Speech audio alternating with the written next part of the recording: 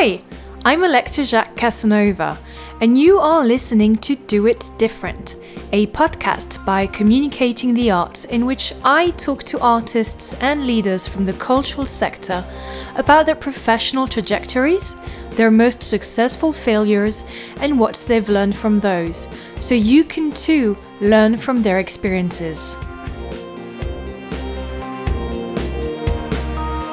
My guest today spoke at Communicating the Arts in 2018 in Brussels. If you were there, you certainly remember her inviting all of us to lie down on the European Parliament floor, which we did. This invitation, or provocation even, was an opportunity for many of us to consider new and inclusive ways to experiment art and conversation. When I interviewed her, she said something a lot of us feel but don't express out loud. She said, culture can be an exhaustive experience. I'm sure you've heard of museum fatigue. You've probably even experienced it yourself. But if culture is so exhausting for the people it's been designed for and around, can you imagine what it's like for all the other people? All the individuals whose special needs, specificities, and different abilities were not considered when those spaces and experiences were designed. With my guest today, we talk about the power of lying down and the importance of making ways for people to linger with art. Without further ado, I will let her introduce herself. So my name is Raquel Meseguer, and I am the artistic director of a company called Uncharted Collective. How I got to do what I'm doing now was quite a long road. So I trained as a contemporary dancer in the early 2000s at London Contemporary Dance School. I was really lucky to work with some amazing contemporary dance theatre companies, and I co-founded a theatre company called Lost Dog that is still going strong. But in 2007, I had an injury that became chronic pain. And after surgery and after a lot of time to rehabilitate, I tried to go on working in the industry, but I was kind of heartbroken at that stage, and so it was so difficult to accept the difference between what I'd been able to do and what I was then able to do after the injury. And so in 2011, I stepped away from the world of theatre, and to be really honest, it took a long time. I'd say I had about 6-7 years in the wilderness or in uncharted territory where I was trying to figure out how to live a good life in the midst of chronic pain. Mm. And not just professionally, I assume, just in general. No, just in general. At that time, I wasn't making work. I was sort of trying out other jobs and other ways of being in the world.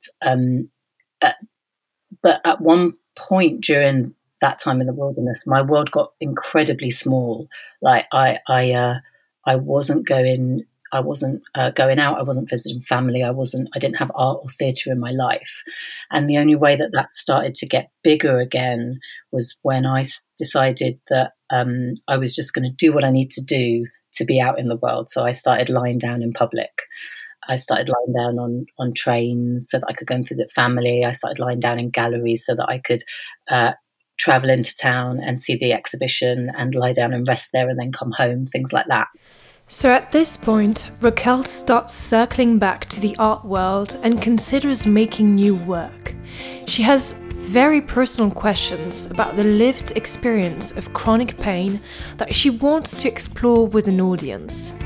This is how her first piece came to be. A piece inspired by a very close member of her family with whom conversations about her chronic pain were impossible to have. The first piece I made was called Someone Should Start Laughing. And that happened because I wanted to have a really frank conversation with my dad about what it was like to live with chronic pain.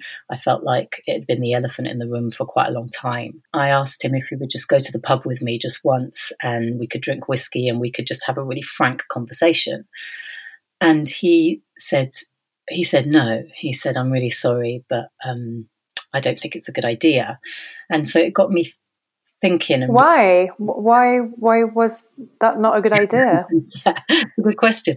I think he said, when I've asked him since, because since then we have had that conversation, but at the time he felt like I was in quite a difficult place and that he couldn't see how it would do me any good. I think at that time they were quite worried about how I was managing this new life. I think what they found so difficult about it, because at one point my financial situation became that I had to move home for a couple of years, and for them, I think it was very difficult to witness me going through that and not be able to do anything. But I was surprised because my dad is like liberal to a fault almost. So if he and I weren't able to have that conversation, I wondered who was having that conversation, and then realized quite quickly that people weren't, that it was such a taboo subject that people weren't talking about it. And a lot of people who live with those experiences feel very silenced, or like they can't talk about it because the nature of a chronic illness in that it is over such a long time. It's not like other illnesses that have this arc of recovery potentially. It's over such a long time, and the feeling that they're saying the same thing over again, and friends and family won't want to hear it. So the first piece that we made, the idea was to craft these performative conversations between 10 people who live with chronic pain or another invisible disability. And when I say performers, I mean ordinary folk who just wanted to talk very frankly about their experience, and an audience member. That was the first piece that I came back to and tried to make. So this first piece, Someone Should Start Laughing, it brings Raquel back into the thick of the creation process. She founds the Uncharted Collective and settles to, and I quote, curate resting spaces and experiences in which she asks the audience to behave non-normatively and have an active role in spectatorship. For instance, for her current project called Crash Course in Cloud Spotting, she asks the audience to lie down to listen to stories she's collected. Those stories, there are over 300 of them, have been collected from people who live with a hidden disability or are neurodivergent and need to rest throughout the day. Here's the interesting origin story behind this project. A Crash Course in Cloud Spotting is all about this provocation of lying down in public, and it came into being because in 2016 I triggered a security alert by lying down at a very well-known art centre in London on the South Bank, and I felt like I had to do something creatively in response to that. So A Crash Course in Cloud Spotting is a kind of a provocation to ask us to question the etiquette of our public spaces, and why a behaviour that is not that strange, like lying down is not that strange a thing to be doing in public, but why it is policed and judged, and people are just made to not do the things they need to do if they were out in the world. And when I first started that project, I really wasn't sure if it was just me. And then after doing like an online survey, and BBC Forethought helped us by I recorded a talk for them. We've collected nearly 300 stories now about people's attempts to rest in public, and stories from all over the world. So it's not just a kind of isolated experience, or it's not just the experience of sort of a few of us. It really is a collective experience that I feel like needs to be heard. Mm-hmm. And so what have you learned from that project? I've learned that the etiquette of our public spaces is quite strict in lots of cultures. So it's not just kind of British culture. I think I've learned that people write very eloquently and frankly about their experiences when they're given the space to, and I think they do that really skillfully in avoiding the binary of disability or illness as tragic or heroic. So I think the stories we've gathered have a particular tone that I think is really important. In terms of what might be useful to my peers, we asked people to lie down to listen to these stories, and that was both to create spaces where people can rest in public, but also to ask the audience to lie down, to create a kind of mirroring act as they listen to these stories. But I think what we've found is that there's a lot of potential in that format of asking your audience to lie down, because in lying down, we have a very different sense of self, a different sense of time and imagination. And I feel quite excited about it as a potential format, not just for this piece, but for other pieces. It feels like there's a real potential there for a different and very intimate kind of storytelling. I've started to call it a kind of a different embodied spectatorship, because it's also almost about permission for because I remember it was in Brussels at the communicating at the arts in Brussels. I was visiting one of the exhibition, and it was before your talk, so I hadn't met you. I didn't know who you were. And I remember walking in the exhibition, and I saw a person lying on the floor. That was you. And I remember stopping for a second and really thinking, I was kind of torn, because I was like, wait, we're not allowed to do this. And at the same time, I was so jealous, because I mean, I don't need to lie down, because I'm, lucky not to have any chronic pain, but I'm usually very uncomfortable in galleries where I wanted to spend time, because either I'm standing, and standing for hours is hard for everybody, or I sit and my butt hurts because those benches are always so uncomfortable, or I sit and I feel guilty because I think that someone else will need to sit, someone who's older than me, or children. And I remember feeling kind of jealous of I want to say freedom, but I don't want to be insensitive to the fact that you have no other choice than to lie down. But it definitely felt to me like, why aren't we all lying down to watch art and to enjoy art and to take the time to really take it in? Yeah, I totally agree, and I don't find that insensitive. In some ways, it is a freedom, and it was kind of a provocation that I put to everyone at Communicating the Museum, that the way our museums and galleries are designed, we're not really encouraged to linger and to be with the art. There's a kind of rhythm that we've gotten used to, that you go and stand in front of a painting for a couple of minutes, and then you move on. And in my experience, where I've taken the time to lie down and just be with the painting, it has stayed with me in a completely different way. And I remember that painting in Brussels much clearer than I remember anything else in that exhibition. The place where I chose to pause, because it was a choice. In some ways, I'm kind of really curating my own experience there. I chose to pause with that piece, and I was there for a good kind of 20 minutes of having a beautiful experience of coming in and out of it and really exploring the detail of that piece of work. So I think it's a different way to spectate, and I think it should be, it could be that we build our galleries and our theatres and our museums in a way that we encourage that kind of spectatorship. Yeah. What would you say was your biggest challenge when you created the Uncharted Collective? I think the biggest barrier initially was believing in myself again, and in the worth of stories about disabled experiences and different bodies. Misbehaving bodies is a phrase that I quite like to use. And then it took time to build relationships with venues again and convince them to support a project with a kind of a different format, and a project that was me and not part of Lost Dog, which is the company that I'd co-founded.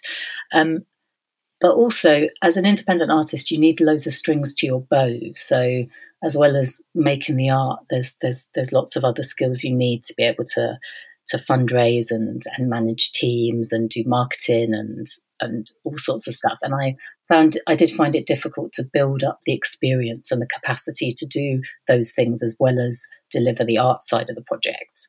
I think those were the most difficult things for me. So, at the moment of my interview with Raquel, we were in the thick of the COVID-19 crisis, doing social isolation with everybody staying at home. And so, during this time that we've all spent, sometimes reflecting, sometimes envisioning a different future, I asked her about the changes that she would like to see, implement, or witness around her. Here's what she had to say. I kind of worry that I worry both that things won't go back to how they were, or that, but I also worry that we don't use this opportunity to create a fairer society. But sorry, to answer your question, what has really struck me, I think, in this time is how much our culture values the new, and how we don't often, or I don't often take the time to look back and consider and reflect on what I've done. I'm so guilty of feeling like I need to deliver something new and innovate. And so during this time, I feel like there's been a lot of suggestions or pressure to suddenly put your work online and suddenly make your work accessible in a digital format. And I've really resisted that and been taking the time to look back at the work I've done and all the research I've done over the last couple of years. And I think that's really, really valuable. It's kind of, for me, it's a great time to take stock and look at what I've been doing and what I'm going to be doing in the future, and kind of living and breathing some of this research rather than just talking about it or facilitating it for other people. So I think I will definitely from this, like, carve out time for reflection, and I've started a scrapbook. Of all the different, because I've been so lucky over the last couple of years to be invited to lots of different talks, and sometimes you do a talk and then I just forget about it. But it's really great to go back to all that material and see what are the things that have really stayed throughout that time, or what were like little ideas that I kind of mentioned and then forgot about. So I think I'll definitely keep up that way of documenting my work. But also, I've been taking like 1 hour every Wednesday as part of this group where it's like a led hermit practice. It's called Hermit Practice, and that's been a really beautiful time. And I think even when things get busy again, because I imagine they will get really busy again when they get busy, to have that, at least that hour a week, to really come back to like the real essence of my practice and of what I want to do. The Hermit Practice Raquel mentions here is a project initiated by Tessa Wills a few years ago. In response to COVID-19, Theatre Bristol decided to run the Hermit Project under a new format and launched weekly 1-hour session on Zoom, all led by Tessa Wills. If you're interested in knowing more, there's a Hermit Project hashtag on Instagram. I would love to know about your most successful failure. And by that, I mean the one from which you've learned the most. And that failure can either be personal or professional. What is it? Tell us. For me, it's interesting to say it out loud like this.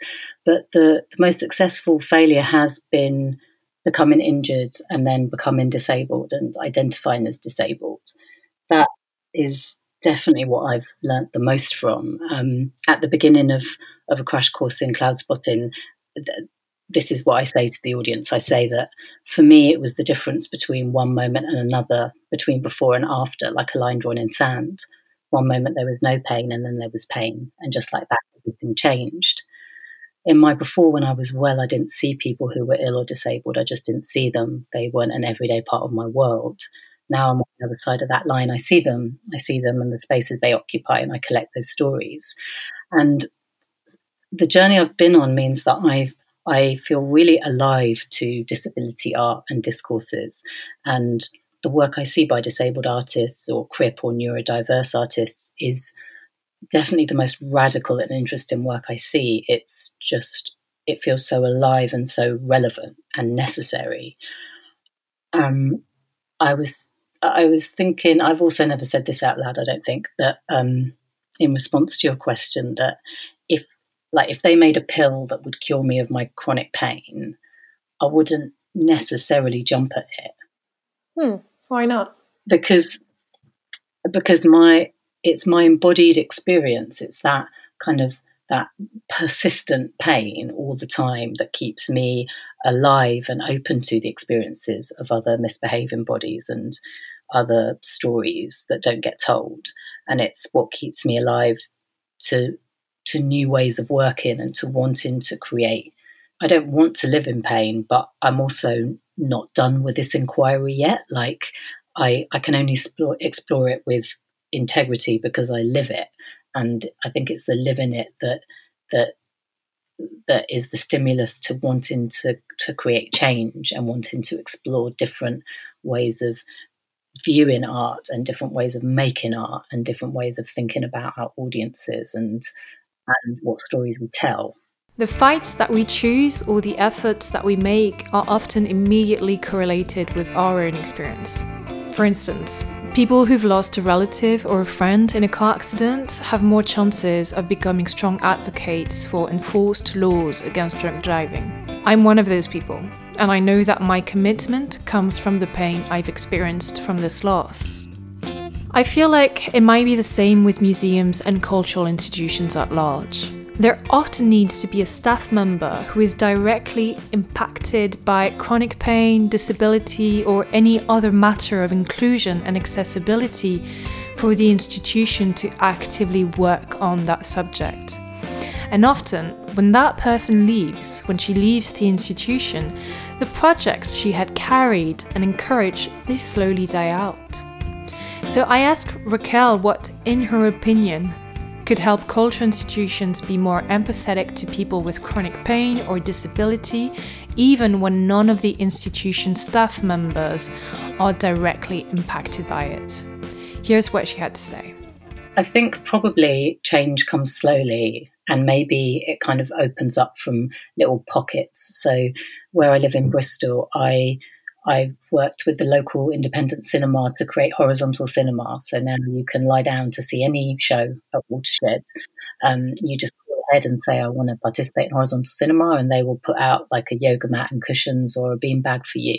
And there's a theatre, like a local theatre, where I can do the same. I can call and say I'm coming, and they'll put some cushions and some other things out for me. And it makes a huge difference for me. It's the difference between enduring the performance and enjoying it, like really being comfortable and being able to enjoy it and feeling welcome. Like it makes me feel incredibly welcome, and it makes me feel like Bristol's my hometown because I have those relationships with those with those art organizations who are willing to do that. And I think like slowly we kind of build a case for it. If it's possible here in Bristol, then it's definitely possible in other places. Can you tell us a bit about what your typical day or week looks like? And when I say typical, I mean outside of the current sanitary crisis. Yeah. Myself and quite a few other disabled colleagues and artists have been sort of commenting that actually my life doesn't look that different to lockdown.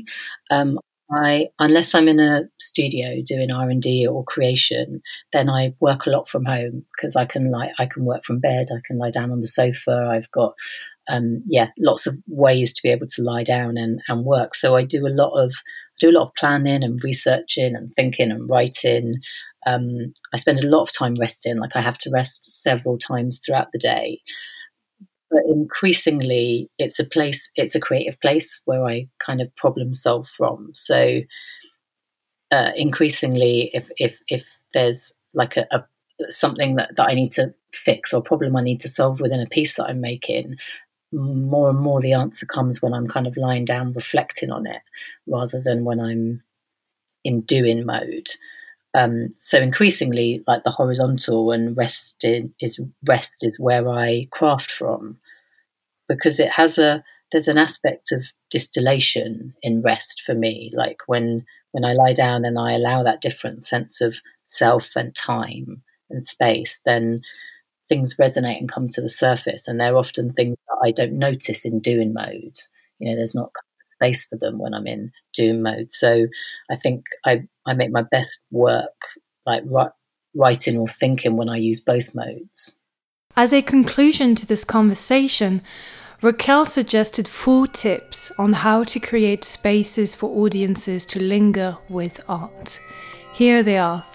Number 1, make some dream time to reimagine how people move through your exhibits.